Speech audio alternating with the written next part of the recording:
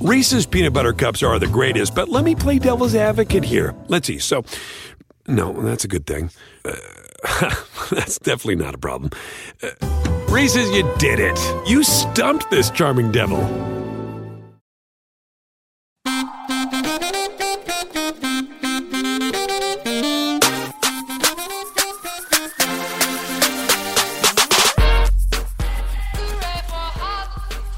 Welcome back to Keep It.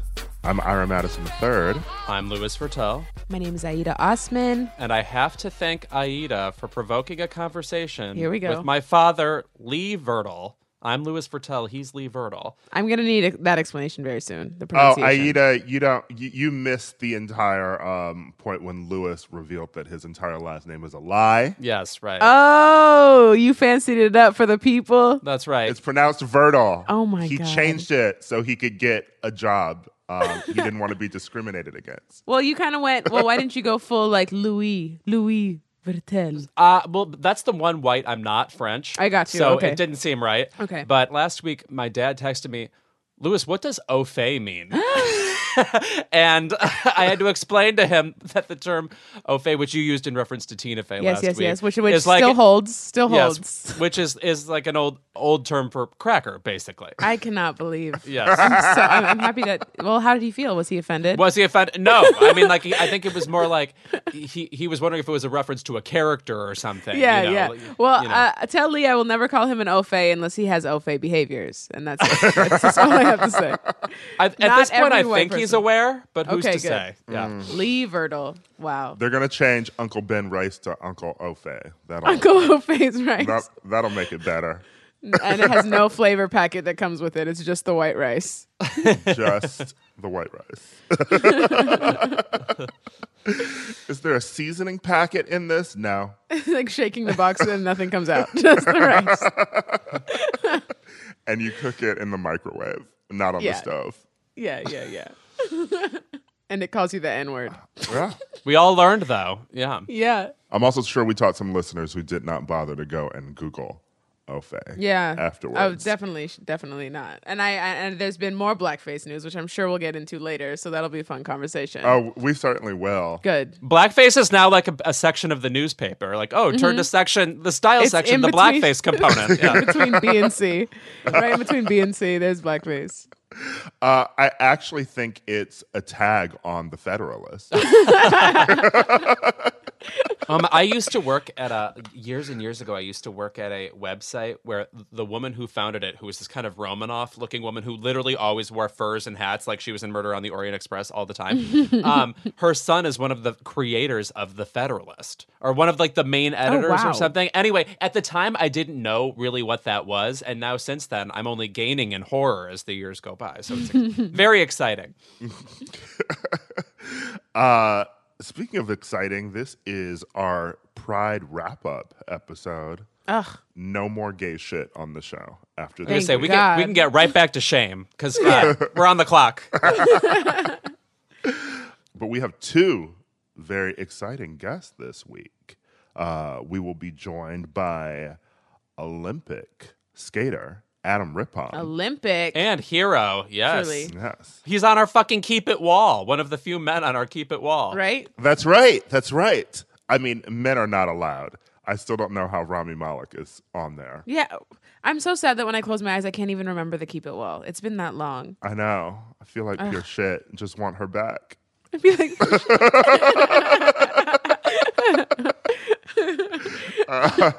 I noticed. Wait, there is another man on the Keep. Oh, Prince is on the wall. Yeah. That's right. yeah, okay. But we will also be joined this week by Leomi Judge on HBO Max's Legendary, all-around icon. Oh, and the soul of that show, America's Best Dance Crew icon. Yeah. One of a Yes. kind. Vogue Evolution. I pray to Naomi's altar. Are you kidding me? That's history love. I loved Mario Lopez explaining that group every week. He's like, "Can this niche group turn it out?" Thanks for contextualizing voguing for me,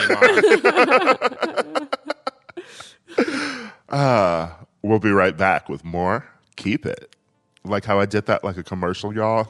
Yeah, the inflection was nice. Ira, nice. Thank you. Thank you. We'll be right back with more Keep It.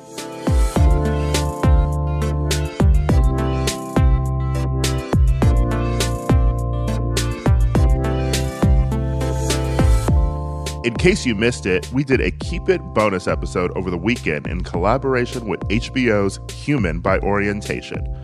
Available now through the end of July, you can find our episode as well as performances by the cast of HBO's We're Here, Shangela, Bob the Drag Queen, and Eureka, Kim Petras, Janelle Monáe, Cameron Esposito, and more at humanbyorientation.com.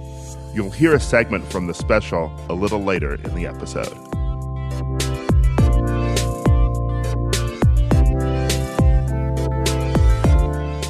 Well, Pride Month is drawing to a close, and Thank God. Arizona just decided its water park should be too, and LA may be closing back up as well. I would like to congratulate LA for entering phase 1. We did it. Wow. 5 months in or whatever, we are figuring it out.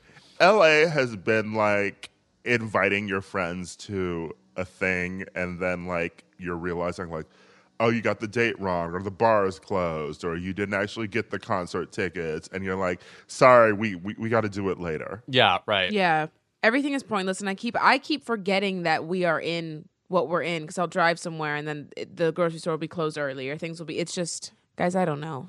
We really were self-congratulatory for a long time. Yeah. It seemed like we were ahead of the curve. The virus doesn't spread normally here. Mm-hmm. You know, we were like an advanced species or something, and then it turned out we were just late to the party. Yes. No, truly the way that even driving around Los Angeles now, though, feels like nothing happened. Correct. Yes. Mm-hmm. The slide back into, like closing down bars again and then probably stay-at-home orders again is something that's going to have to really be like a massive order coming from Garcetti or Governor Newsom, just because you go to the grocery store, you go out, and like people are just not wearing masks in the street. Maskless.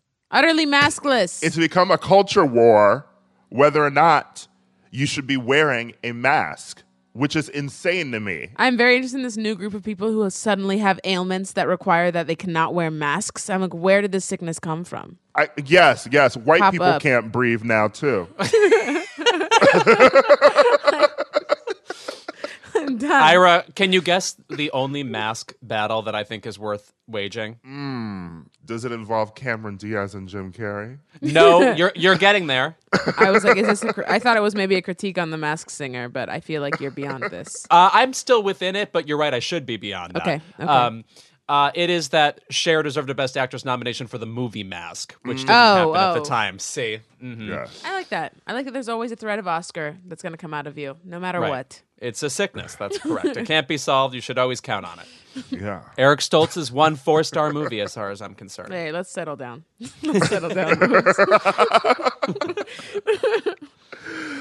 Well, that's the culture in Los Angeles, but what did we get into this week in terms of culture we consumed? Shall I kick it off Go with ahead. something fun? We rarely get news like this in time for Keep It. And naturally, it's bad news, but the great Carl Reiner died this week. He was a trillion years old. But So sorry for laughing. I'm so sorry for laughing. But carry on.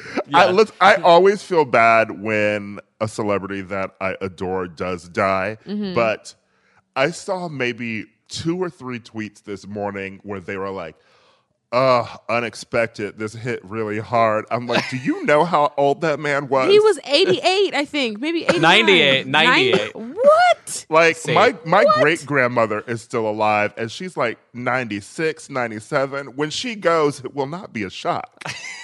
Could have happened this morning. If you don't start preparing at age 70, like it's just a clock. It's waiting. It's counting down at that point. 70, At least for other Aida? people. I mean, Jane At Fonda's at in her that point- 70s. Chill out. but it's inevitable still. I mean, sincerely, his adult son has been a sitcom star for 50 years. Yes. Carl Reiner was one of those legendary comedy writers at first. He created The Dick Van Dyke Show. Yeah. He directed a whole string of Steve Martin's most famous comedies, including All of Me, which I just saw again recently. Fabulous, stars Lily Tomlin and Steve Martin. And the credit sequence at the end is like the most life-affirming thing you will see all quarantine. I recommend watching that. I think it's on HBO Max right now. But Dead Men Don't Wear Plaid, The Jerk. He released a bunch of comedy albums with his best friend, Mel Brooks, they had a whole sketch, The 2,000-Year-Old Man, that they would still do in their spare time because Yeah. they had dinner together every night and watched Jeopardy every night together. And just like 2 days ago, Carl Reiner was tweeting a tribute to Noel Coward. Watching Jeopardy every night and tweeting about Noel Coward, bitch, this is how I'm going to go out. So I'm glad I have a fucking blueprint for when I'm 90-something. That's gossip. See, there it is. That's sad. Speaking of their hanging out, Alex Papademos, journalist who I used to work for at MTV News, tweeted out an interaction between Brooks and Reiner in an interview. And it was asking them about them watching TV together. Mel Brooks said that, like, almost every night he's got a wonderful housekeeper and cook, and we decide on a menu and a movie. And when asked what they watched recently, Mel Brooks said they watched The Peacemaker with Nicole Kidman and George Clooney. And Mel Brooks is like, it's 2.5 stars at most. Good performances, very silly, you know. And Carl Reiner says, we look for movies with the line, secure the perimeter. Yes. And Brooks follows up with, yeah, we like movies that say secure the perimeter and or you better get some rest. Oh my God, that is so shockingly, that's so funny. So I'm thinking about Carl Reiner. And by the way, the Dick Van Dyke Show still holds up, and he eventually became a cast member on that show. He played the host of the show Dick Van Dyke wrote for. And by the way, Dick Van Dyke's I love still the with Dick us. Van Dyke Show. So Yeah. cherish I these love the legends show. as we still have them. That was one of the shows that I watched nightly just because of Nick at Night TV land. It is weird to think of it now in the concept of what the youth are watching, making myself sound old. But truly, when we were younger, Nick at Night TV land had like Dick Van Dyke and Bewitched and I Dream of Jeannie. And so it was like you were introduced to these classic sitcoms every night in a way that you aren't now, you know? Like, No. You pull up streaming and you go look for The Office or whatever you remember was on TV like a few years ago, you know? Like if you didn't see 8 Simple Rules for Dating My Teenage Daughter, you're not going to go hunting for it. No kidding. We're like the last generation that would learn about TV that was more than 20 years older than my birthday, you know? So, and by the way, I just want to stick my neck out for Bewitched too. Totally funny, totally holds up. Hilarious. Even Three's Company was one of my favorite shows that my mom would let me watch with her as a child, and I, to this day, don't think anyone else will watch it beyond us, and it is hilarious. Hilarity. I called a friend with new curly hair in the quarantine and a mustache. I referred to him as Mr. Cotter and looked at me like I was crazy. See? New curly hair. But I mean, what you're saying is people don't even know John Travolta's origins anymore. I mean, Yeah. he's still an active player in our lives. Come on. Also, Aida, you may know Carl Reiner from the Ocean's movies. He played Saul. Oh. Well, then my condolences to the Reiner family. Now she we woke got up. her. Now I'm here. Now we got her. Now I'm here. Okay, I did notice today. Did you guys see that Kanye West has penned that 10-year deal with Gap? Which I have to laugh at for multiple reasons. One, we talked about this before. I think they're going to make $1 billion a year off of this deal over at the Gap. It's going to be Yeezy Gap. And also for any Kanye fans from the College Dropout album, he has a whole track where he talks about working at the Gap. And Bet you they're going to show off their token blackie. Yes, exactly. He compared it to a slave shift. Okay, And the first verse he says that he shoplifted continuously and incessantly from the Gap, and in the second one he critiques the Gap for tokenizing him. And now look at him, and that's why I was saying this is the most Kanye shit I've ever seen, where somehow he's held this evil, vengeful spirit for the Gap so much so that he's going to just take all their money. In a way, I'm almost proud of that, but at the same time, it's Kanye, so of course I'm glowering. Yeah, and also the clothes are going to be like H&M with some neon in them. It's going to be like, go ahead, girl, give us nothing. Give us absolutely nothing once again. I think it's clownery. Here's my thing.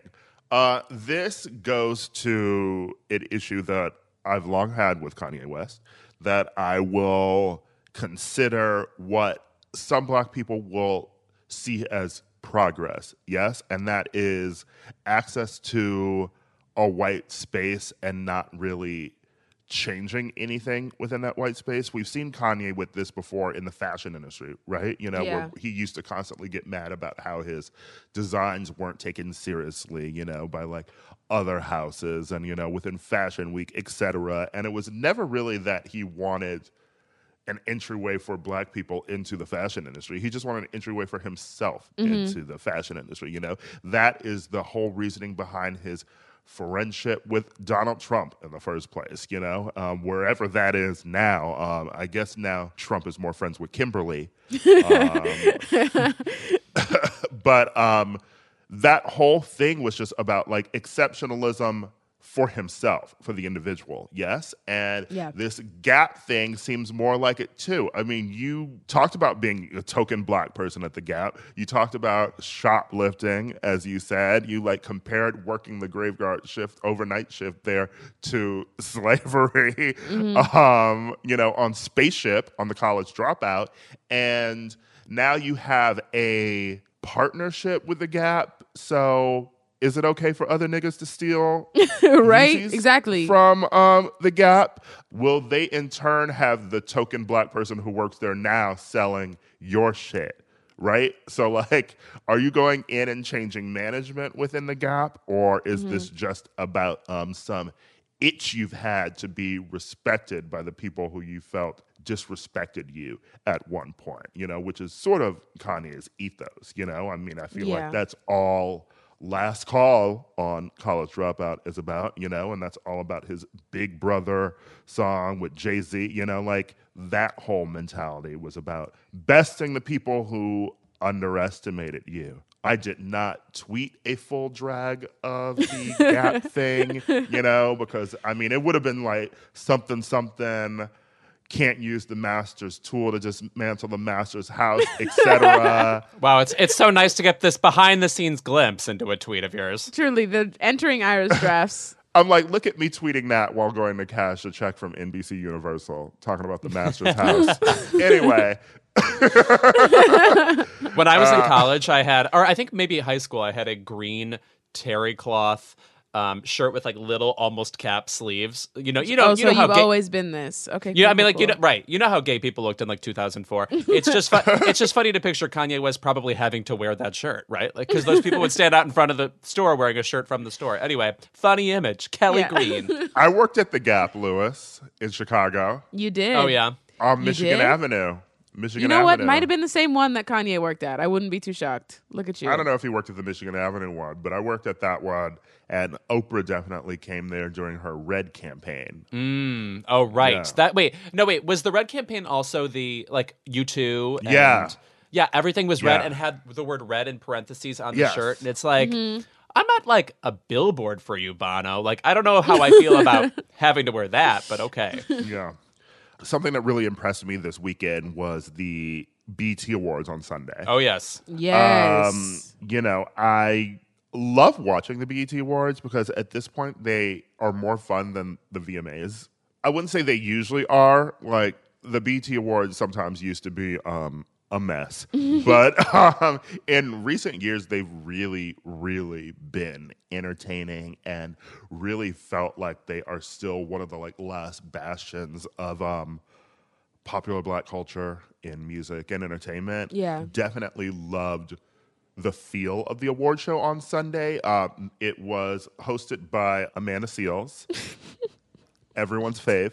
And, you know, she hosted it from her home with a green screen. And what I loved is that all the performances were filmed, you know, like outside of a studio. You know, they weren't typical live performances. And how they pulled this off, I don't know. And I don't get it. I don't get it. Orchestration. It is better, honestly, 100%. than what you would get before. Because, first of all, Megan Thee Stallion's performance was fucking amazing. She did her new song, Girls in the Hood, that Eazy-E sample, and it was like this Mad Max performance, and then she shifted into Savage, and it was just like dancing on platforms, and it looked like it was beyond Stallion Dome. I was like, okay, where's the new Mad Max where she can do a cover or like a song that samples We Don't Need Another Hero? I need it. Right. Exactly. And what's amazing about this is we're watching Megan become into her own as a performer. Like she was dancing a lot prior, but now she's doing full heel toes, full orchestrated choreography. Like it looks absolutely amazing, and more power to her. It was beautiful. I'm sliding off the chair thinking about it. So that performance was fabulous. And you're right. And like it was way more production value than you would probably get from an award show. So it was this strange, like, should we not go back to that thing? Right. Right. Well, you know what? One performance I could have done without, and you guys know how I feel about Jonathan, Mr. DaBaby. Please. He did an entire song while he recreated the imagery of George Floyd's death with a white police officer kneeling on his neck while he rapped the first verse of a song. And I personally hated it. Hated every second of that. I don't really see the value right now in him recreating that for a award show that is watched primarily by Black people. Do you understand? And I feel like if this were a different situation, if he was doing it for the Grammys, maybe that'd be a conversation worth having. But for this, it felt insensitive. Trauma that we didn't need to revisit. Yeah, and I'm sure it's trauma that he didn't get cleared by the family. Yeah, it's not a smart analysis of trauma, right? It's very Right. base, you know? Leave that to Michaela Cole, all right? I just started watching that. I'm loving her so far. Girl. I resist about talking about this show every time a new episode drops. Like, I have to stop myself from talking about it on Keep It. It's so amazing. I have started watching the episodes that have aired in the UK, so I'm mad so at much you. further. I'm so much further along. You didn't see my tweet. I subtweeted you. I don't know if you saw it. What did you tweet? I tweeted. I was like, how do Ira be getting the episodes before me? I hate this nigga, bro. Like, you didn't see it. There's no response. You didn't at me. I was like, who does this nigga know? Like, where is he getting this stuff? So spill your little secrets if you may. I'll send you the link. Okay, girl. That's what Yes, I like to hear. yes. Underground I need to Railroad know. this shit. Thank you. but- This is Black activism right here. But speaking of Megan coming into her own, I would just also lastly say that COVID and having to do these performances at home or in different spaces has really brought out a lot in some artists. And I would say another artist at the BET Awards was Chloe and Halle. And they are have the queens of this. Wow. It is so wild to me that in less than a year, they have churned out what I would call so many iconic performances. And these are performances that when we're all just like gays hanging out like we do, Lewis, and we're like drinking and watching music videos at a friend's house, you know, you'll be like, oh, pull up these Britney videos, pull up these Beyonce videos or whatever. And like the live performances, they're always like, oh, this one happened this year, that one happened next year, etc. The amount that they have produced just In within the this year past alone. few weeks is Yeah. wild. And a wealth. It seems like they're producing for exactly that kind of viewing experience too. Like people want to gather around a music video. It's something you want to see again and again and again. And the eye-popping visuals, always like so brightly colored, like their synchronicity, you know, just so rad. And you like that album way more than I do. I think it's like an okay album, Yeah. but they are awesome. I think Ungodly Hour is great. Yeah. Yeah, I really love the album. I really think that their coming albums, as they start to age and start to mature together, are going to be amazing. Right now, Yeah. it's still not in my field of enjoyment. However, I don't know. Were you guys following Chloe and Halle like the beginning when they were making YouTube videos, little chillins? Yeah, it wasn't for me. Yeah, and I'm now, sure. Now I like their legal drinking age bops. Yes, yeah. They're yes. getting dirty. Yes, I like that what- they swear. You tap that explicit lyrics label on an album, and I am there. Yeah. Parental guidance. Lil Kim, hardcore, etc. Yes. It Oh, is still goodness. truly a nightmare when you accidentally click on the album on Spotify that doesn't have the explicit lyrics, like it's the edited version, and it would remind me when I would accidentally buy the edited version at like a Sam Goody. Oh, truly, yes. No, that happens to me every once in a while. I'll have downloaded something and it's like, oh no, but I want the version with the mean PJ Harvey or whatever. Yeah. Anyway, once again, the BET Awards were just really fantastic this year, and that DaBaby performance aside, it really felt like it was speaking to Black people about what's going on, and that was nice to sit down and watch something that felt like it wasn't being filtered through. White people are watching this, so we gotta Yeah. give them a reading list, and we gotta make sure we don't like get too angry, you know. And Beyonce looking more and more like her Madame Tussauds wax figure every week. Yes. Just way too perfect, way too good, way too beautiful. It's so weird to be 1 month ahead of a project we know is coming out from her. Like, wow, I'm anticipating something as opposed to just waiting for her to like throw it at me. All right. We'll be right back with Adam Rippon.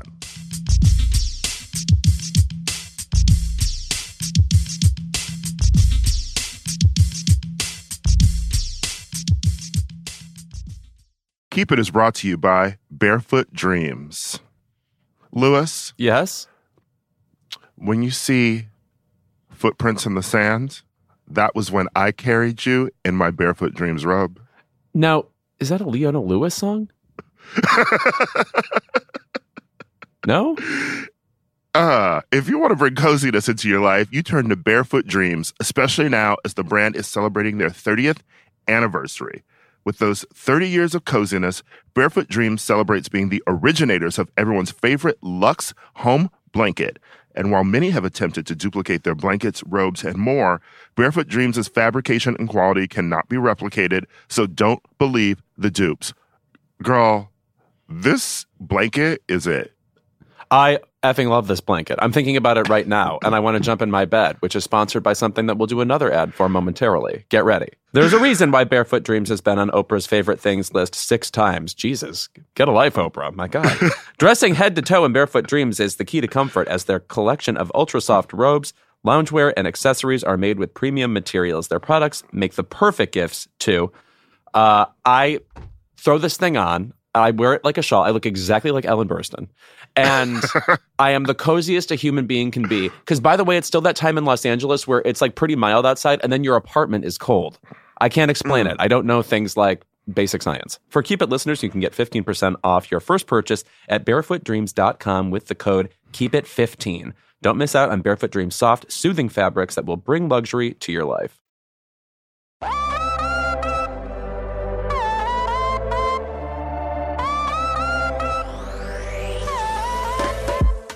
After skating his way into our hearts and Mike Pence's nightmares during the 2018 Winter Olympic Games in Pyeongchang, our first guest has won Dancing with the Stars and currently hosts The Quibi Show, This Day in Useless Celebrity History. Please welcome Adam Rippon. What an entrance. Hi, everybody. That intro had it all. It truly did. If I could think of all of the intros I've ever gotten, this is absolutely top 3. Good. Thank you for ranking those for us. Adam, you are on. We talked about this earlier in our studio when we record in our studio. Mm-hmm. This was decades ago at this point. Right. But is this not the studio? Yeah. No, can you believe it? Yeah. We have a wall full of like celebs we like, and there are only 3 men on them, and you are one of them. So congrats to you. Yeah. I am welling up right now. Get close. I want to see the eyes to the camera so I can see. Thank you. Yeah. Yeah. Truly. You can see Julianne Moore they're a bit dewy. Lewis, but I do have to tell you that you are a big reason of why I'm gay. You think so? Yeah, I do want to say that it was like a turning point of watching like social voguing on. Verbal voguing. Verbal yes, voguing. right. Sorry. It was social in a way. Okay. Yeah. Hey everyone, I had a great time. I gotta go. Anti-social voguing. It was anti-social voguing, but yeah, I had no idea what you were saying because I'm stupid, but I was like, I think I'm like that, and oh my God, I'm terribly flattered. That's well, also, so beautiful. Well before you were in the Olympics, I followed you on Twitter, and what I noticed about you was it wasn't just like you were a little bit funny in the way that we give celebrities credit for being funny. It was you had a whole sensibility about yourself that was like not just sassy. It was like humor was clearly a part of your everyday, every moment experience. Yeah. And my thing is though that was never initially part of your job description. You were obviously an Olympian. My question is, why are you funny? Like, why are you this funny? It's very strange to me. To everyone around me as well. I think growing up, I always used humor as like a coping mechanism. And I always dreamed of like going and being involved in comedy somehow, but like I had no idea. Like, how the fuck was I gonna do that? I was trying to. The only thing, my biggest focus was being as thin as possible and beating teenagers. So that was my main focus. Still is, obviously. Right. I can't lose my focus. But it was I always used it to like distract myself from being nervous and whatever. And then by the time I was like skating my best, I wasn't never gonna win anything. I was going to be a really good teammate and I was a really good athlete, but I was never going to be like, oh, you might get like, I remember like even at the Olympics, like Savannah Guthrie, like God bless her soul, and trying to do her own makeup on Zoom for, NBC right now too. So we're having like a full moment for her. She's really trying to just do her own BB cream at home. And I remember that like I had just skated, there were like 10 more people to go. This was after I won a medal in our team event. So like there's 10 more people to go. She's like, what would it mean to like get one more medal? And I was like, Savannah, let's not do this on TV. And she's like, no, be serious with me. Like, wouldn't it be amazing? I'm like, if I got one more medal, it would mean that something terrible happens to the next 10 skaters. Like the building will be on fire or something like that. And she's like, okay, back to you, Hoda. And I'm like, yeah, I mean, like, what do you want me to say? But I've always loved, and I'm one of 6 kids, so it was always competing for like attention and who can make everyone laugh. Mm-hmm. Speaking of even just that interview, I think you're like our first athlete on Keep It. Is that true? I think so. Yes, and 100%. Definitely I our consider first Olympic athlete. I consider Easily. Jane Fonda an athlete, so you can leave that out of that. Yeah, sprinting over cop cars. It was definitely in the Olympics at one point. I think the original ones in Greece. That's right. Yes. But that Savannah interaction you described reminds me of a thing that I've literally always wanted to ask athletes. What is that like? You are literally giving your physical best and like straining yourself emotionally, mentally in a competition, and then you're done, and there's a reporter like right there asking like, well, how did that go? And like, what else do you want to happen? Like every time I watch like a basketball game or like the Super Bowl ends, it's like, well, what do you think you're gonna do to win? And it's like, that just seems like the basest thing to try and answer in that moment. The whole pageantry of doing interviews is like part of being an athlete. That like, that you have them before events, that like you have them immediately after, like there's beads of sweat and you're like, it was amazing. Like I can grow from this. But before is where the true, like, that's where the true showmanship comes, because I lied about jumps that I could do. I lied about how practice was going. Like I would literally be coming from like a mental breakdown from the bathroom, dry my eyes, get into my car outside of the rink, which is next to a Taco Bell, and I would just sit in the car and they'd be like, how's everything going? And I'd be like, like sniffle, like, yeah, I've never felt better. God, good Lord, what could be worse? Yeah, and I mean, it's just, especially in skating, because like it's individual and there's this like entertainment value to it as well, that like everyone has some sort of opinion. And I think like when I got older, I felt like I could be more in on the joke of like all of this like kind of craziness that surrounds all of these questions and everything. And I think of that now being out of it for, I guess, almost 3 years at this point, but like 2.5. I'm no math wizard. But just being out of it, I see like how insane it is. But yeah, I mean, it's just part of it. You get off the ice, blot, and then you just start answering questions. It's just like, it's part of the pageant. Like all sports are the circus. without animals. You know, it was a beautiful moment that you and Lewis just had when you said that you saw yourself in Lewis and the way that he was as a gay man, as a funny gay man. Lewis, don't take that too. I don't want you to. No, I think that about you. I truly did. I mean, you know that episode of Family Guy where Peter Griffin is like so stupid, but he learns the words like shallow and pedantic, and he like walks. Oh yes, that yes. was me. Like literally not having a clue anything that you were talking about, Lewis. Still don't. And it's my honor to be misinterpreted and sort of glanced at by you. But for you, like, have you experienced since coming out and being open about being gay? That have you received any? I don't know how often you're around the little skating tots, but have you received any thank yous or any good words? The short answer, yes. The long form is that right immediately after the Olympics, I was on a Stars on Ice tour, so like a skating tour. And we have like a bunch of meet and greets, and the interaction I had that really made me feel like I guess people did kind of like catch on to my story was there was this like really young girl. She was cute. She had like her, little denim jacket. She had some rainbow pins on and stuff. I didn't really think anything of it. She was just very nice. And maybe 2 minutes later, her mom came over to me, and her mom was crying. And she told me that her daughter was like, had no friends at school. She was very quiet. She wasn't talking to anybody in her family.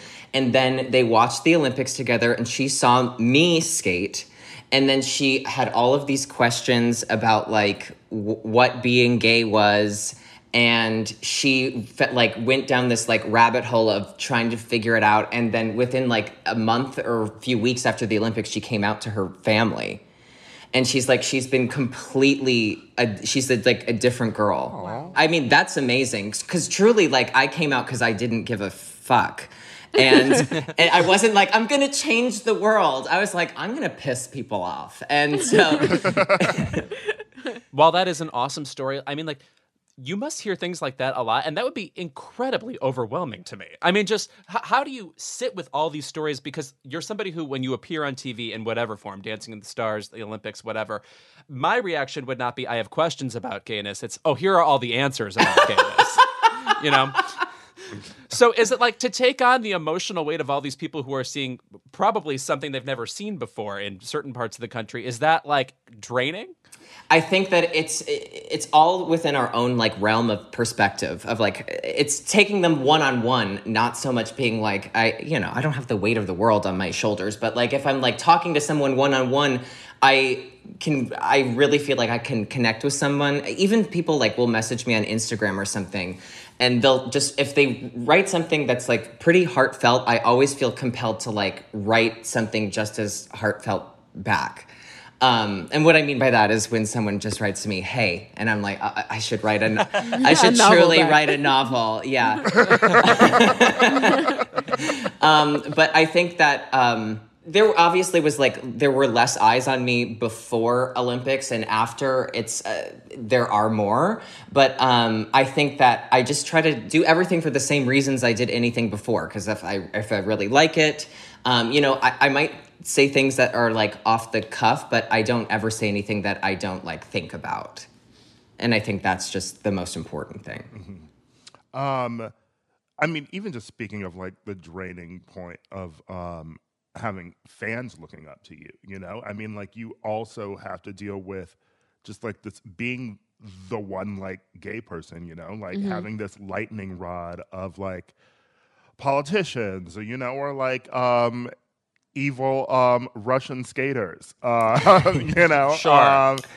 Constantly just like using you as the person to spew hatred at. How do you reconcile, with the fact that like, I guess I'm the person who has to deal with this? When I look in the mirror, I like can look back and be like, of course you're the person that's getting spewed at. And I can take it. Like, and then but if I start to think like especially like within my sport, like I think that a lot of people don't have like a really thick skin, and it really doesn't, it hurts for a second, but at the end of the day, I truly, it doesn't, if I'm doing things for the right reasons, like I said before, like I'm not bothered if somebody doesn't agree with those.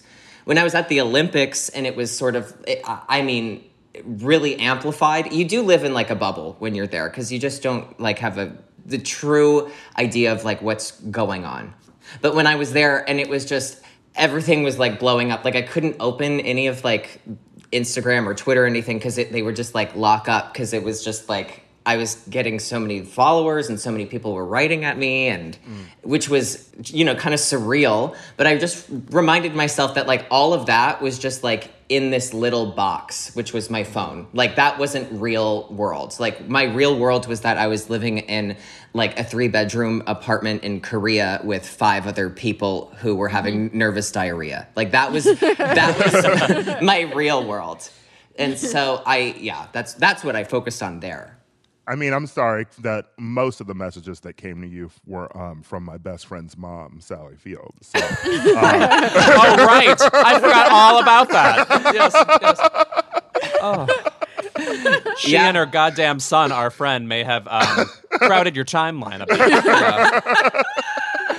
I know. I mean, like everything during that time, I think because everything was like so surreal. It was like Sally Field tried to set me up with Sam.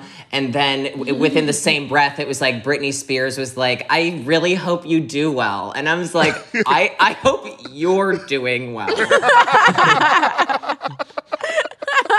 It was just like bizarre. It was like anything could happen. And then like I remember one of the things that I was like, this is so like everything going on right now is so funny, where it was like I think it was just because it was a political thing to say that like it was like Hillary Clinton wishes Adam Rippon luck at the Olympics. It was like an article on The Hill. And I was like, okay.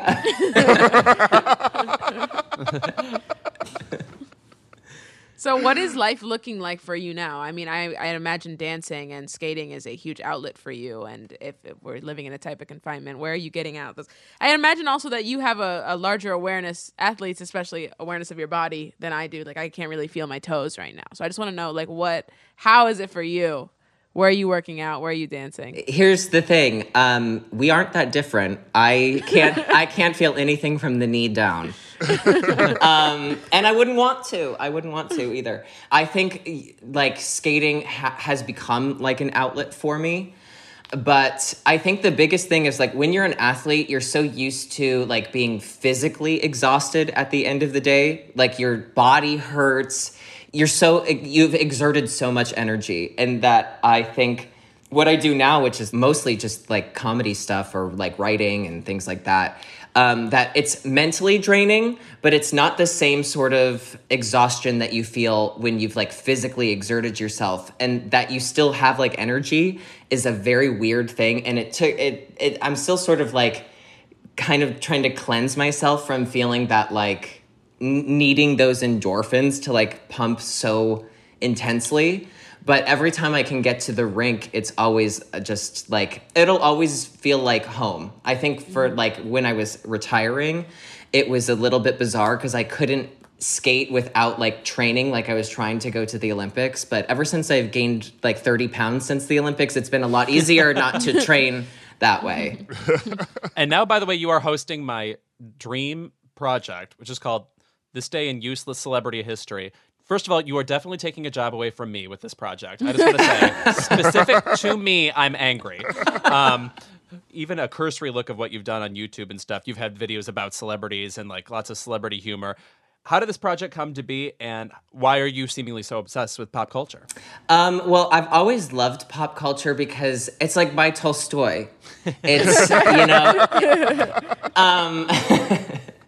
because it seems also surreal. It's like the pageantry of celebrity and all of that it's so like fascinating to me. But more than anything, I love to commentate on things, and I love to just, my dream job, I think, is to like be able to like sit down and talk and basically like shoot the shit with someone.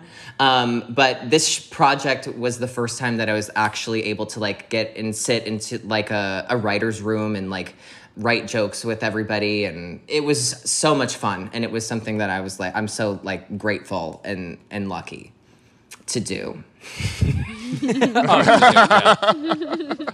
But just to be clear, on the show, which I haven't seen yet, it's not out yet, is... Careful, all of everybody's Quibi subscription is ending soon. There we are. But like Lindsay Lohan is on this, correct? Yeah. Oh my God. Can we take... First of all, I just want a moment of silence for Lindsay Lohan being in Dubai. Because we did this, we basically to, the magic of show business, we sent her questions and I recorded me asking them to her and then we made them look like a Zoom call. Spoiler alert. Got it. But she is on the show, so we asked her a bunch of questions and it was truly like a case study in someone looking good, looking really good. She looked hydrated. She had at least, she had her 32 ounces of water. I don't know if she drank it or if she just, used it in the shower or whatever, but she was... The water interacted with her. Yes.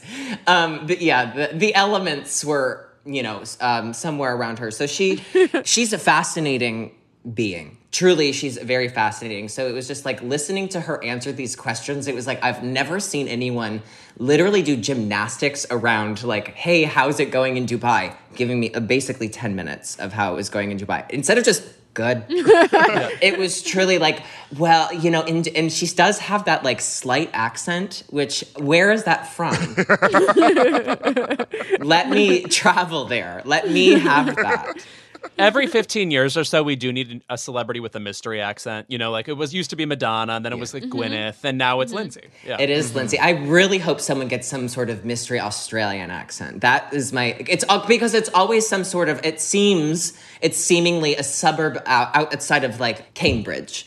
And it's like, it's always sort of like England inspired. I really want someone to go down under. Australian has become the resident like gay accent. It's the one we care the most about. If you want to like set my endorphins on fire, you play a Jackie Weaver interview. You know what I'm saying? Yeah. Something from Darling Nay. Yes. Darling Nay is a reference to Naomi Watts. Yes.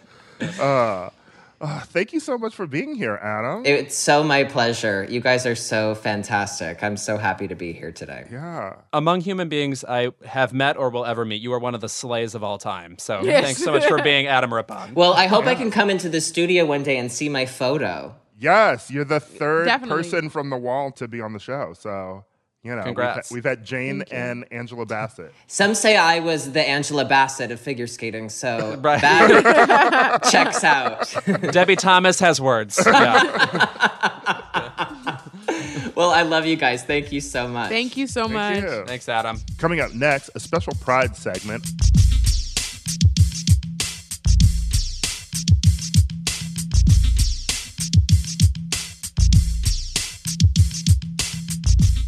Listen, we could spend our time talking about how Terry Crews is an idiot who keeps tweeting about how he doesn't understand the Black Lives Matter movement and thinks black supremacy is a thing. But instead, Louis, Aida, and I collaborated with HBO's Human by Orientation for their Pride stream. We wanted to share a snippet of that conversation where we talk about Pulse, the importance of the community coming together, and our favorite Pride moments. So enjoy this clip and happy Pride. Feel like I would obviously be taking part in Pride with a lot of my friends right now. And that is one thing that I do miss. The community of Pride has felt like it has vanished a bit in the midst of COVID.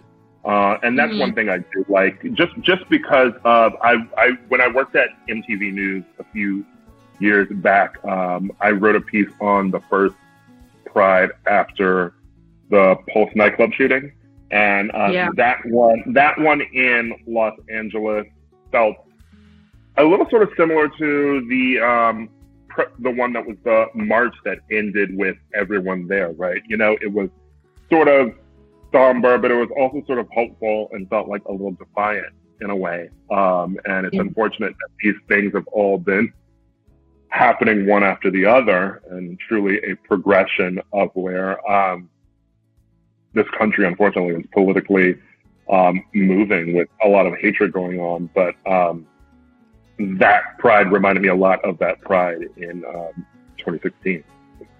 Yeah. When Pulse happened, obviously it was perpetrated on the queer community, but hearing news like that, no matter who you're around, is incredibly isolating. And you're wondering, why you feel so unsafe, and, whether I'm like generally speaking, a privileged person who gets to do what he wants in life, like how much homophobia I've ignored due to convenience. And actually reuniting with, a community and centering our anger somewhere and realizing you're not alone has been not just helpful, but like, I'm so thankful for it. I'm so thankful people are ready to organize and galvanize so loudly and so effectively. And I feel like LA has done a lot of that.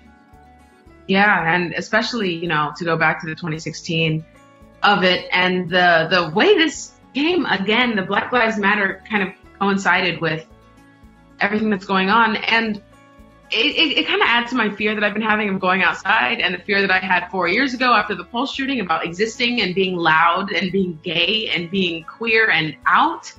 But it reminds me the importance and the longevity, hopefully, of the internet and the ability for us to have these moments and have these conversations in a very out and loud way without having to deal with the physical implications that might happen if we step outside the house. So, it's a thing to balance out, but I feel very fortunate. But it is also also just a reminder that we should be living in these moments, right? It is fearful to step outside the house. But we're grateful for the people that do, and we're even seeing that in protests. Like the people who are making themselves most visible are the people who we end up getting to thank for the community at large being able to be visible. And I think if anything, this Pride was really sort of reminding a lot of people that, as I said before, a lot of visibly trans people of color, Black trans women, Latinx trans women have been out there on the front lines, and they are the ones who are most visible and sort of face a lot of the violence in our community. And I think that, if anything, it's told us that, we may be afraid to be leaving our home right now, but they're always afraid. And we should be showing up more and being more visible in spaces to protect them. Yeah, you can't underestimate the power of, this is like a cliched phrase now, but like putting your body on the line in certain ways, by existing, it feels like people are just doing that. But to channel it specifically and to like get your community of people, get your friends into it and to show up is just important. It's a version of doing something. It's the beginning of a movement, but it's doing something. Absolutely. To support those people and then getting creative yourself if you are at home and figuring out how you can help be gay in the comfort of your own home. Right. And that has involved, like opening your purse. If you have that privilege to donate money to specific charities that help trans women of color, even if it's things with just helping people with housing, helping people with gender reassignment surgeries, it's things like that that are big, monumental help in people's lives that is just a small thing to you, no matter how much you can donate. Also, looking up the places you can donate is a weird cheat to learn about experiences you otherwise wouldn't have known about. Like when you look up like effective places to donate for like at-risk Black trans sex workers, you then learn about their experience. Like it's a way to get the sort of Wikipedia version of things that we have probably otherwise looked over, So if you're looking to be lazy, almost donate. See? Yeah, I'm helping the laziest among us. What are all of your favorite moments from just like Pride in general? Not talking specifically, we talked about Pulse, Pride, that one, we talked about this recent one, but like, what is maybe like a memory you remember from your first Pride? Well, this has to be about 8 or 9 years ago. I'm 33. I moved to LA when I was 22. The first real Pride I ever experienced was here. So this was maybe my second or third one. I looked forward to Pride because it was an opportunity to hang out with people I like, people I admire, and, not just be politically present, but also like celebrate yourselves in the street, right? Like that alone is worth having an event about. But that year, my mom, who still lives in the house I grew up in a suburb of Illinois, or a suburb of Chicago, she was in town, and a part of me thought, damn it, like I can't just have the normal experience with my friends. I have to do something with my mom, who I love. But I was like, well, can I incorporate her into this without like completely weirding her out, without having to explain everything for her? I come from people who are rad, but deeply wholesome and offended by things like adultery in movies. So, I had no idea how much Pride in LA would need to be explained to her. And she showed up. My friends were like, bring your mom. Like, who cares? Whatever. We'll see how it goes. And she came. That was one of the most fun times I've ever had in LA. Like, to just introduce the idea of Pride and to not just my mom, but introduce myself to the idea that Pride is also such a family environment, actually. There's families all over the place. People bring like their kids, their relatives come into town. It's a way to unite with everybody. And my mom got to meet all of my friends in a super celebratory environment. So I look back on that as a triumph that I did not expect, that I was not cool enough to expect. Yeah. My first Pride experience was the first year of college. I had just dealt with the truth of my life, which was that I was gay. And I had a couple friends that were also queer, and we were trying to figure out how to get to Pride. And how to get to Pride in a city like Lincoln, Nebraska, that doesn't have a flourishing gay community that is also out and proud and willing to march up and down the streets. We do have a Pride, and we did have a Pride in that year. However, my Muslim mother she was not going to let me go to that. And she was not going to even let me wear what I wanted to wear. The second she saw me wearing rainbow anything, she clocked it and was like, okay, you're not leaving. You're not leaving the house. None of this is happening. And then there was the same situation that kind of happened with my other friends too, who had very pious parents that weren't going to allow them to march and to walk with the Pride Parade. So my friends and I all snuck out in the middle of the night, and we went to another friend's basement, and we sat there and just shared our own Pride stories, our own stories about being gay. First time we realized we were queer. And we built that community ourselves in a world where we weren't even allowed to celebrate our queerness. And it was just the most beautiful moment. And then that is the next year we snuck out, and, we were smart enough to not wear rainbows, so our parents couldn't clock it. And we took our ass over to the parade, and we marched with the 6 people in Lincoln, Nebraska that was marching with us. So it was a lot of fun. It was a lot of fun.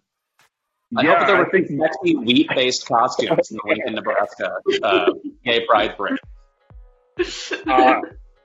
My first one was Chicago, actually. Wow. It was I was in undergrad there at Loyola Chicago, and I had been out, for like a couple years prior, but it was really a friend who a friend came out later in college, and he wanted to go to Pride, his first one, and then I sort of realized that I hadn't really gone myself, so I went with him, and that experience, being on Halstead in Chicago was a fun experience, and it was just so foreign for the first time, seeing that many gay people just out, right.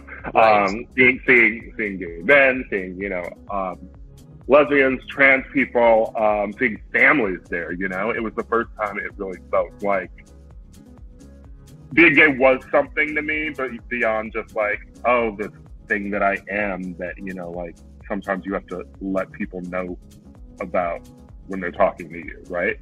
Right. No, when my mom first came to LA, I think I was walking with her down Wilshire. Maybe we're going to LACMA or something. She just goes, everybody's just gay here. Like, just like, oh, it's just happening, They're not like special events really anymore. Coming up next, we talk to the icon, Leiomy.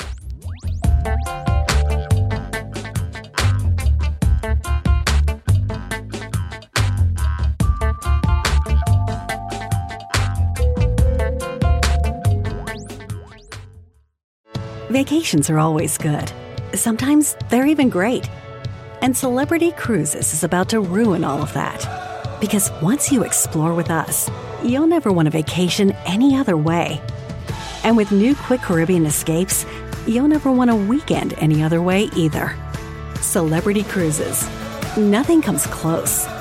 Visit Celebrity.com, call 1-800-CELEBRITY, or contact your travel advisor. Ships Registry, Malta and Ecuador.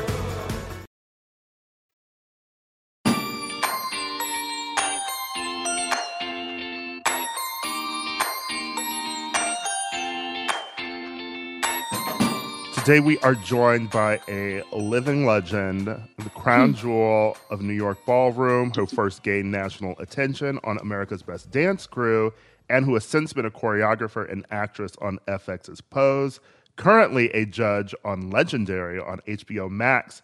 Please welcome the one and only Leiomy. Hello. Hello. Hello. Hi. Leiomy, this TV show could not be any better. I find every week I'm obsessed with a different judge or a different crew, or I can't believe they brought that, or I can't believe she said that. What has been the most surprising part of the fun of the show for you? Honestly, for me, the most exciting thing about the show is how people are taking it in. Mm-hmm. I'm loving how much education people are getting from this, how much inspiration people are getting from this, how much hope, and just all the love that we're receiving, the community alone. It's so beautiful. I feel like that's the thing that stands out to me the most.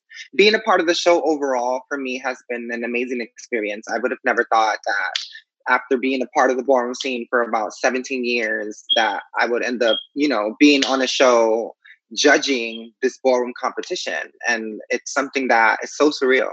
Mm-hmm. You are the judge to me. You're my favorite judge on the show. I love watching. Thank you. I didn't even know there was 3 other ones. I'm just finding out actually. But I did want to ask you about. I mean, since you are the person that comes from ballroom experience, how much of your judging experience in the beginning of the show was teaching or explaining things to Jamila or Law or Megan Thee Stallion? What was that like in the beginning phases? Well, for me, I love the fact that they were so receptive to actually learning. And, that's what I'm there for. I'm there to teach them. And I loved how they actually cared to understand. They were asking questions and they were, if they had an opinion and I'm like, well, no, that's not what the category is. They would ask me why, and that's something that's important because a lot of people, they come into the ballroom scene and they see these categories and they get so awed by the fact or, just the excitement of the presentation, and they forget what the category is. So that's something that working with them has been so easy. It's been so cool. And I love how open they are. Also, it's important to know their opinion as well, because they're there for a reason. They were chosen for a reason. So it's a mix and match kind of thing. I'm teaching them about, ballroom and stuff, but I'm also learning and also finding ways to see what they're looking for. I read an interview with you recently that I thought was so interesting because you talked about the difference between what your style of voguing was, which was more about agility and athleticism, compared to what was more in vogue within voguing, which is kind of more about feminine posturing and things like that. Can you talk about just how you felt you had to fit into the ballroom scene and what it took to sort of, make a mark? For me, I never felt I needed to fit in the ballroom. And that's something that made me so different from a lot of people who come into ballroom. They come into ballroom with the idea of, I'm going to become legendary. I want to be known. I want to be famous in the ballroom scene. I didn't look at it like that. For me, I fell in love with voguing. It was a way for me to release stress and release the complications that I was going through in my mind and dealing with my own transness, being young and stuff. So I used voguing as a way of expressing myself. So when I came into the ballroom scene, it was so different to what they were used to. For me, I just educated myself on what voguing was. I found out what creates voguing, which is the 5 elements of Vogue. It's hand performance, catwalk, duck walk, spins and dips, floor performance. So it was all about perfecting these elements, but still staying true to myself and how I allowed the music to incorporate what I wanted to my body to show. And that's something that it was hard because for a long time, they were very shady about it. And I had to battle legends and show them in that way. Oh yeah, I can hold down with the mean dog too. I want to ask about, being in ballroom back then, and then also having this huge sort of moment being on America's Best Dance Crew. You know, like, what was that like, you know, really sort of putting ballroom and voguing out there in a way that maybe people hadn't seen since, you know, Paris is Burning. You know, I feel like I actually discovered voguing through that show before Paris is Burning. And it was such a great introduction to the culture. But watching it back now, you know, I'm like, there are definitely like wild moments of, you know, like Mario Lopez, like explaining like basically what voguing is to like people who don't know who it is. And then like, of course, you know, the uncomfortable like one judging moment, you know, from like Little Mama, you know, where she just completely talks horribly about like what it is being a trans woman, and not in a way we would speak now. Of course. For me, it was tough because when we went on America's Best Dance Crew, it was solely just to show the world where voguing came from. Around that time, you started seeing like my signature hair move, the lolly, being shown by all these artists. Then you started seeing the dips being seen in all these videos. And we're like, wait, why aren't we the ones doing it? So when we went on America's Best Dance Crew, the first week that we did the first performance, that was kind of something that for us was an eye opener, because we kind of felt like we were going to be receiving negative energy because of being of color, because being a part of the LGBT community, and us being the first ones to be out there. And then for me, being a trans woman, having to be on a platform like that and having to showcase, you know, my life, that was tough for me. But we knew that it was beyond that. The first week that we were on there, we received so much love, and people were so open about what the ballroom scene was, and that made us feel so proud. Any moment after that really didn't matter. Like the fact that we made it to the top 5, that was a blessing. But it was that first moment. It was about that impact that we made that first night. And ever since then, I just been just working hard and just keeping ballroom alive and making sure that I find different ways to incorporate my artistry in ballroom, but also bring it to the mainstream where it's accepted in the art form. You're also a choreographer and actress on Pose, and something I was very interested to learn was that it really required, as you mentioned earlier with us, extra research about how voguing would have been 30 years ago, because people don't understand that it's really changed. You know, what was emphasized was really changed. Do you have favorite discoveries from learning about 80s voguing? The thing about performance back in the 80s is that it was more about old way. That's the category that they first started with. And old way was more so inspired by martial arts. It was inspired by poses in the Vogue magazines. It made my education even stronger. And it's like, it's a lot of research. It's so much that goes on in the ballroom. How do you even go about digging into the culture of old voguing and old ballroom? You know, like, was it a lot of talking to people who were still around who were in there? Are there like archival footages of things for you to watch of past ballrooms? Well, still to this day, they have the category old way. So there are still people who have been legends and icons for like maybe 20 years ago who still compete. I've been a part of ballroom for a long time, so I have seen old way throughout ballroom. The difference was learning that style. I taught myself the style just so I can be able to teach it to someone else. As an artist, I learned to appreciate old way. Whereas when I first came into the ballroom scene, I'm like, what is that? We don't want to do that. And I'm like over here, Vogue in 3D, going on, fast forward. So it made me appreciate where voguing started, and it made me even fall in love more with old way itself. So teaching it to people and seeing, because as a teacher, I teach voguing, so seeing people learning Vogue Femme, it's so beautiful. But to see someone learn old way, it's powerful. It's a different lane. Well, speaking of, when you were first getting into voguing, getting into ballroom, what years was that around, and what would you say was like then as opposed to how it's like now, and how did that interest start for you? When I came into the ballroom scene, it was around 2003. That's when I walked my first ball, but I got chopped. So then I left for like a whole year. And when I came back, I already had started my transition then. So I was able to introduce Laomi, and it was the same ball because it was an annual ball. So when I walked in the year after, I won my first trophy. The style difference between what I brought into the ballroom community and what was out then, it was that back then it was more about more femininity It was more about hair flips and more breaking the wrist and actually taking time to tell your story with your body. Mm-hmm. And as opposed to how I started voguing, it was more so an emotion. And it was something that they were not used to. There are two different styles of Vogue Femme. It's Vogue Femme soft and feminine, and then there's dramatics. I was more so on the dramatic side, but it was so different. Back in the days when they did dramatic, it was more so showing rage in a sense, but in a controlled manner. But I didn't know that. I didn't know control. So my thing was very wild. I was just out there. I was a tornado out there just destroying stuff. But little by little, I taught myself control, and I'm able to do the things that I'm able to do now. This show is just incredibly addictive. My thing about Legendary is, what is it like to go from having no shows about voguing to having what looks to me like an incredibly expensive production that looks, it's like Rockettes level lighting and spectacle every single week? Is it ever overwhelming just how crazy every episode looks?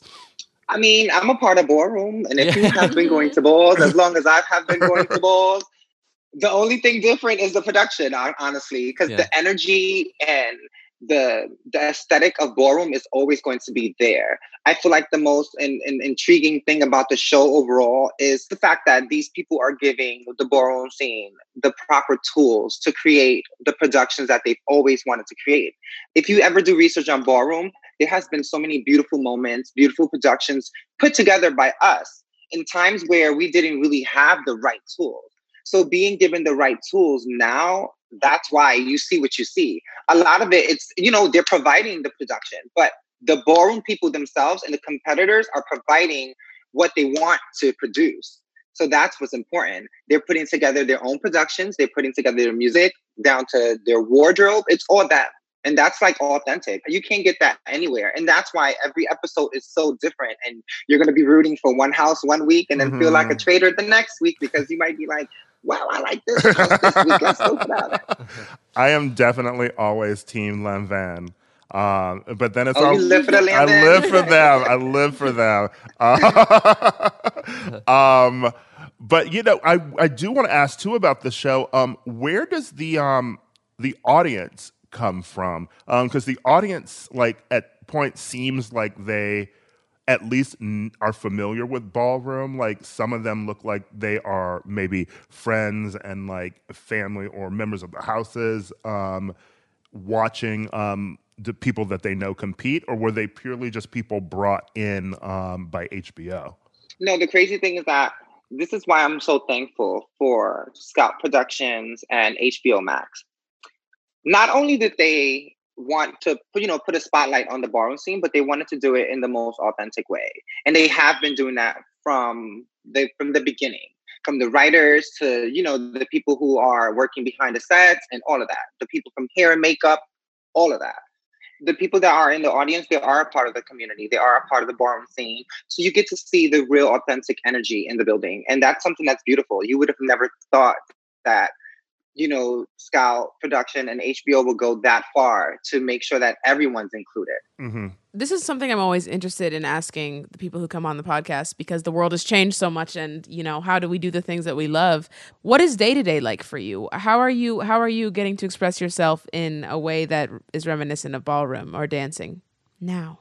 Well, inspiring the world, honestly. Yeah. Just being myself, inspiring, sharing my story, being visible, showing people that I'm human first. That's something that's important. A lot of people, they see you on these platforms, they see you doing these things, and they forget that you're a human first. And that's something that I make sure that, my followers and everybody who looks up to me, they know that. I want them to get to know me. That's something that for me, it's important. You can love my artistry. That's amazing. But when you get to know me and you get to know my story and you get to know why I am where I am now, that's the beauty of it. Mm-hmm. And that's something that Ballroom has taught me always, is to stay true to myself. I have a question just about the competitors on Legendary. So have you seen a lot of these people perform like over the years, like tons and tons of times? I'm sure there's some new talent in there too. Yeah. But I'm sure you have a long-standing background with a few of these people. Yeah, that's the crazy thing. I got to see some people that I've seen in the ballroom scene for a long time, people that I've known personally. There were people on the show who I've taught. There are people in the show who I've battled. So there was so many different, and of course there was a lot of new talent. And for me, it was more so about seeing the growth and seeing what these houses can create and how they choose to incorporate whatever the house stands for into their performances and their productions. Mm-hmm. What does the future look like for you in terms of what you think ballroom can do, where it should go? I mean, this show is on now and we see some houses, and I'm sure there are plenty of other houses who would love to be on in future seasons. But do you see people watching this show like across America being like, I want to form my own house. I want to find ballroom in my city? The crazy thing is that it has already happened. Mm-hmm. That's been going on for so long. Ever since America's Best Dance Crew, honestly, a lot of that stuff has been happening. I've been fortunate to have been traveling. I've been traveling a lot overseas, internationally, like everywhere, where I've watched so many communities, so many ballroom communities be created, so many houses be created, even new houses. Because, nowadays overseas, they have people who have created their own house. It doesn't even have even attachment to the US ballroom scene when it comes to, the longevity and the iconic houses and the legendary houses. And that's something that it's never going to change. I feel like people are going to always be inspired. The thing about this show specifically is that you get to see how much hard work it takes and how real it gets. A lot of times, these shows, they like to edit things and they try to make it TV and they try to make it good for TV. When it comes to the ballroom scene and when it comes to all these different stories of all these different individuals, it's so diverse that there's no way to water it down. No matter who's going to tell their story, you're going to inspire somebody in the world. Mm-hmm. It is crazy how many stories you get just per episode. Like I learned, you learned so much about like different types of experiences to have. And also, I've talked before about how Project Runway was an underrated reality show and it gave you like 7 queer people in a season. On this show, you are getting dozens. And also, for example, they are all hilarious in their own ways for the most part. It is even like the diversity of humor alone is crazy. Do you have favorite personalities on this show besides, your own, which is explosive? Honestly, I love ballroom overall. So honestly, every single person being given that moment to shine and to give off their personality, to me, I love it. I didn't have a favorite because I know some of these people and some of the people are new. What I love is how raw. I live for the rawness of it, like the shadiness, the little side marks that the girls is given, like all of that. That's my favorite part because that's ballroom. Like you would think that these people are enemies because of how thick the shade that they throw to each other on the floor. But as soon as they get off the floor, they're girlfriends. They're like, sis, and that to me, it shows ballroom. And there's no other way to put it. It goes to show how ballroom really is. You're going to get people that are funny. You're going to get people that's going to make you cry. You're going to be inspired. You might be turned off. There's people on the show that you're like, but that's ballroom for you. I feel like that has always been just really just like a paramount of Black and like Latinx, like just queer culture, like the idea that we can throw shade, and like it's still love afterwards, and it's nice introducing people to the idea that you can have fun with it, I mean, I wish like a show like American Idol or something had people being able to throw the shade that they want to throw at a singer, being like, she didn't hit that note, and still loving each other at the end. So it feels real. Thank you for so many years just educating us on ballroom and Vogue and continuing to put yourself out there. And thank you so much for being on this show. I mean, we're all such huge fans of you. Truly an icon. Thank you so much. Yeah. Coming up next, Keep It.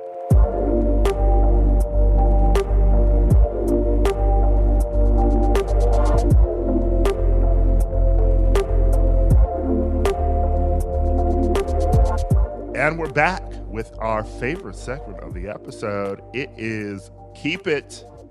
What are we keeping this week, y'all? Mine is a small one, so I'll go first, but it has a video homework requirement. So you guys, once I'm done complaining, you're going to have to go watch this video of Marsai Martin schooling everyone and sneezing into a $100 bill. This little girl's hilarious. I want to remind you she's 15 years old, but my keep it this week goes to everyone who's been trolling Marsai Martin. There's very few people in this world that I think I would kill for, even fewer children.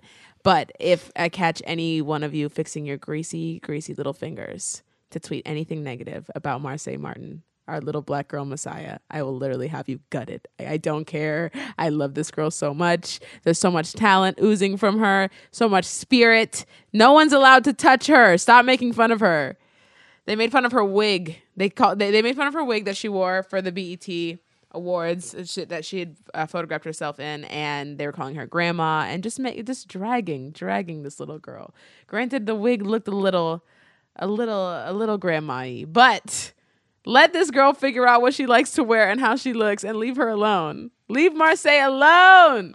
I will say, if you become a star at age 13 or 14 or 15 nowadays, or 8, you are, like Marsai did. Yeah, right. You are subject to haters, and I think of yourself as like an adult. That happened to me maybe when I was 23. You know, Yeah. To be a child and have to deal with that, I definitely did not have the coping mechanisms for that. I never have thought about that. Like, there's no such thing as being a child star without hearing the worst people on earth talking about you. Yeah, So- truly. It does go hand in hand. I mean, convention walls. That's what I'm saying. No, You know? right. Remember, Yes. remember the Onion article that referred to her as a cunt? Oh my goodness. And then the reason black women will never get off Chrissy Teigen's neck because she said that Convention was cocky. I did not know that. I don't think I've ever heard that. I'm just Yeah. happy I wasn't around and cognizant when Drew Barrymore was getting the grunt of the hatred from media, because I don't think I would have been able to stand for that either. Well, to be fair, she was on a lot of coke then, so she probably didn't know. They're saying, what about me? What is this video specifically, though? Like, what was Marsai doing? She sneezed into a $100 bill? So Marsai takes her little camera out, and these kids know too much. She takes her camera out and she goes like, "I'm so sorry that my wig wasn't up to par," and she makes a big show of it and acts very dramatic. And then at the very end, she sneezes into a $100 bill and goes, "Justice for Breonna Taylor. Bye." Why is she sneezing into a $100 bill? Because she wants to remind us of the wealth that she has accrued. Capitalism. You see. Capitalism. No Name would not be happy with Okay, that. No Name. She would not be happy with that. Okay, girl. In our HBO special, didn't you have a keep it where you're like, keep it to J. Cole for against No Name? My keep it was to J. Cole for the No Name and J. Cole situation, but that was at a different stage of the situation. And maybe now it's Cole World over here. Maybe it's Cole World over here. I mean, for those of you who don't know, he put out a song criticizing her tone for offering him books to read, about capitalism, cultural punishment, etc. Mm-hmm. The basics, truly. And then she responded with a song, song 33, that was dragging him, and then she apologized for it later because she didn't mean to distract from the moment, right? Yes, and that's what my keep it was too. My keep it was to black women rescinding anything. Just let it be Yes. out there. It's Yes. hip hop beef. Let it happen. Lo and behold, Miss No Name, who did not want to distract from the moment, now cannot stop tweeting about Beyonce and how black buying power is the same as capitalism, which, yes. And here's my thing. There are a lot of conversations we all need to be having right now as black people. Yeah. And there are a lot of new things that we need to be learning about abolishing prisons, defunding police departments, and capitalism in general, and how black buying power within capitalism can be just as detrimental to our communities. But if you are just gonna constantly just be tweeting about Beyonce and then screenshotting tweets about Beyonce and putting them on your Instagram too, it seems like you're less interested in having a conversation and you're more fixated on making the Beyonce hatred a thing. And it seems a little transparent because talking about Beyonce is an easy way to trend. 100%. True. Beyonce is not the only black person engaging in capitalism and black buying power Please, move this criticism over to Ira. It's more comfortable for me. I want to see it. I am amused by it. Drag me. No Name, a Chicago artist who has worked very intimately with Chance the Rapper, is just totally chill with him dancing in Starburst commercials. Like, just talk about what's around you, even. And that kind of proves to me that you care at all about the situation. And let's not forget the tweet that she sent out once that was saying, not just white hipsters come to my show, like black people shouldn't blame like not having money or, like Black Death of like not being able to come see my shows. Like they go see Megan Thee Stallion and et cetera. And it's like, it really just seems like you want to be popular then. Also, girl, maybe Meg's more entertaining. I'm just going to put that out there. It's a little thing. And also, another thing that's another critique of Beyonce, and then I'll stop with all my little keep its. The critique of Beyonce's pricing for her tickets for her shows. It's like, No Name, if you want black kids to come to your shows, make your tickets cheaper. That also is a situation. Like the same critique that you have, you can apply to yourself instead of just I'm throwing my hands up and I'm quitting rap, which she has done before. And listen, I'm not saying Beyonce is beyond reproach, and I'm also not dragging No Name. I definitely appreciate the passion in this moment and getting people to read books and learn more in this era right now. But I also think that there's a difference between reading and educating people and just like, I don't know, having a bone to pick. Yeah. That being said, Stream Song 33, it's still really good. It is a bop, actually. It's amazing. Maybe Megan should do a remix. Stop it. She can hop on the remix. Lewis, what's your keep it? My keep it is for niche musical gay Twitter, but it's also to the album itself. You're going to be surprised I'm about to say this.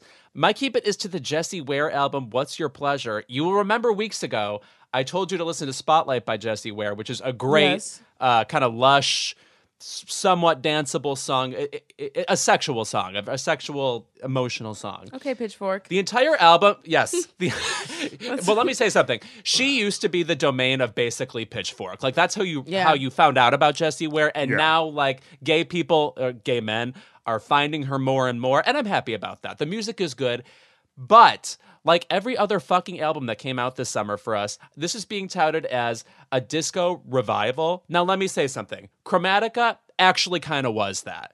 The Dua Lipa album was that. This, to me, is a slightly sped up Sade album, and I am sorry I am put to sleep by this album. It does not make you fucking move. Wow. I did not expect to hear this from you. I thought that you were going to come here literally with screaming, like half open bottles of poppers talking about this album. We're all junkies in our own way. Leave that alone. I'm an R&B junkie. The problem is for this album, it's just not danceable enough. To me, it reminds me less of a disco and more like an expensive hotel lobby, which we need those too.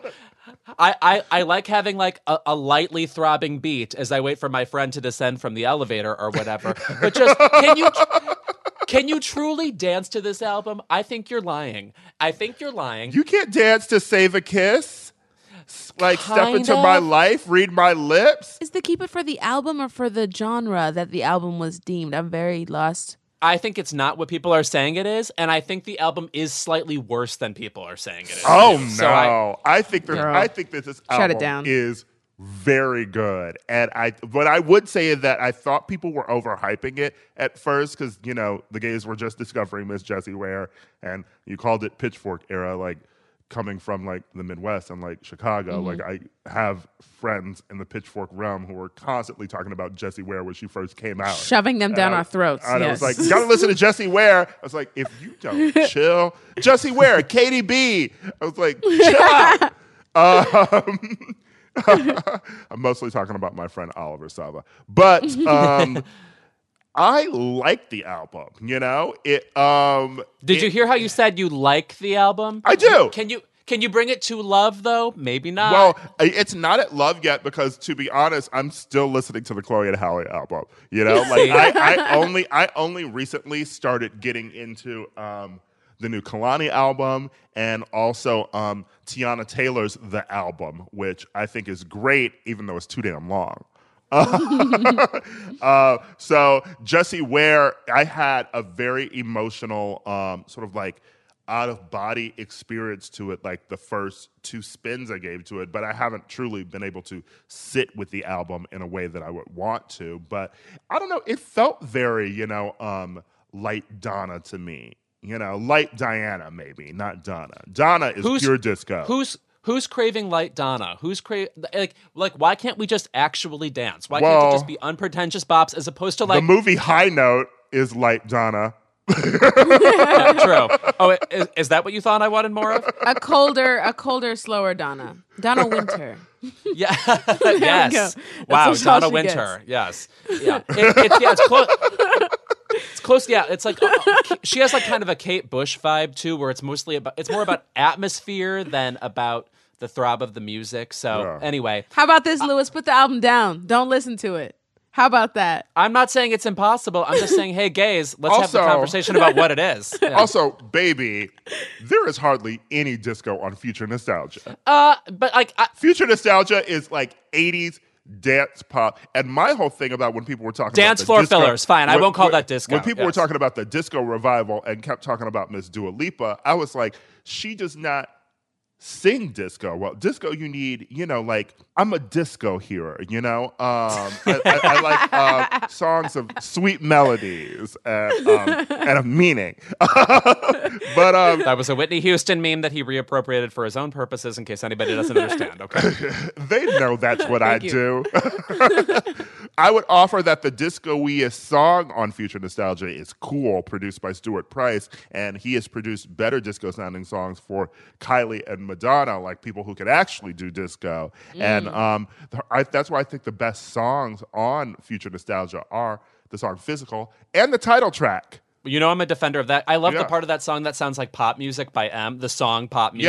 Yeah. If you can't get with this, it's that very Olivia Newton-John, poppy, danceable 80s vibe, but not disco. Very well. Okay, Ira, we have like 6 seconds. What are you keeping? My keep it is to yet another blackface fiasco. Only this time, keep them coming. I want the blackface back, okay? Get the blackface on my TV. I am watching that. Hulu removed an episode of The Golden Girls with a blackface scene in it. Now, to set the scene for you all, this episode is season 3. It's called Mixed Blessings. And in the episode, Dorothy's son, Michael, plans to wed a much older black woman named Lorraine, played by Rosalind Cash. And Dorothy's critical of the age difference, and Lorraine's family disapproves of their daughter marrying a white man, so the two families attempt to stop the marriage. But when Lorraine's family arrives, Rose and Blanche are testing out a new mud face treatment, and they greet the family with their masks still on, and they're like, this is mud on our faces. We're not really black. And I'm sorry, that's comedy. Hilarious. And my complaint about this is obviously the move of some reactionary white person at Hulu who's seeing the Tina Fey blackface moment, seeing the Community blackface moment, singing, God, at this point, like episodes of Barney probably have blackface in them. It's just seeing this and being like, we need to remove this. People are going to be mad about this. And this shows not only a lack of understanding about what people are mad about, it also just shows that like this person either didn't really watch the episode or they're just dumb. Watch it and they're dumb. And I'm gonna say what they saw was a GIF of this episode, and immediately thought the worst. Like, oh, we caught them in the middle of some blackface routine, right? As opposed to And the thing is, this isn't blackface. You have to be able to look at intent, and you also just have to not be a fucking idiot I mean, there's nothing about this that is blackface. And honestly, the removal of the episode from Hulu is embarrassing because what black people actually want is for you to fucking hire us, okay? Put us in writers' rooms, and maybe then we can make better jokes about race and dismantle the white supremacist power structures in Hollywood. We don't need you removing episodes of Golden Girls that aren't actually blackface. Like, it's just dumb, you know? Also, it's an episode that handles racism in such a unique and multifaceted way. And Golden Girls is a show that black people fucking love. Absolutely love. Most people I know who watch Golden Girls are just my black gay friends. So it's annoying when they're clearing, like, what this does, like you were saying, Ira, is just an unhelpful concession that like loses steam on what we're trying to do, what we're trying to say. It just trivializes everything. It does, especially when the Ankler just put out a piece on June 12th that takes a peek into Hollywood diversity circa 2020. And it basically looks at the corporate structures of the studios and networks that make our shows, right? And it's like, Disney corporate, Disney Studios, Disney TV, Warner Media, Comcast, NBC Universal, Viacom. It's like Sony. The only diversity is a diversity of people named Alan. You know, it is white men largely named Alan, other white men, white women, couple Asians, you know, and like maybe one or two black women in publicity at some networks, you know? But like, it is just pointing out the fact that the way to fix shit like this is we need to be talking about the real power structures in Hollywood. And that's not just people writing the shows. That is people who are able to greenlight shows. Those are people who are deciding whether or not black content is relatable on TV, you know? And if your executive suite is all white men, they're not going to be producing content that is good for black people, for queer people, for women, for trans people, for anyone, you know? And it's constantly counting on the benevolence of rich white moderates to maybe do us a solid. And that's really not going to get us anywhere. I think we can agree I'm a Blanche, right? Maybe some Sophia. Yeah. I could say you're a Blanche. Yeah. Yeah. I'm very bothered. Yes. All four of them Emmy winners, of course. Although I will say that you have a bit of Dorothy in you. I'm Dorothy. Oh, no. What am I saying? Of course I have some Dorothy in me. Yeah, definitely. Sometimes you can get a little angry. The stern. It's the stern in you. The language of my forehead and neck alone. That's some Zbornak-gery. Don't interrupt Lewis's tea time. He will bite your head off. Anyway, that's our show this week. Thank you to Adam Rippon and Leomi for joining us. We'll see you next time for more Keep It.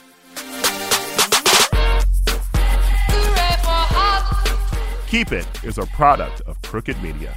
Caroline Reston is our producer. It's Caroline, like the princess, the one you don't care about. Our editor is Bill Lance, and Kyle Seglin is our sound engineer. Thanks to our digital team, Elijah Cohn and Nadine Melkonian, for filming and editing our video content every week. Vacations are always good. Sometimes they're even great.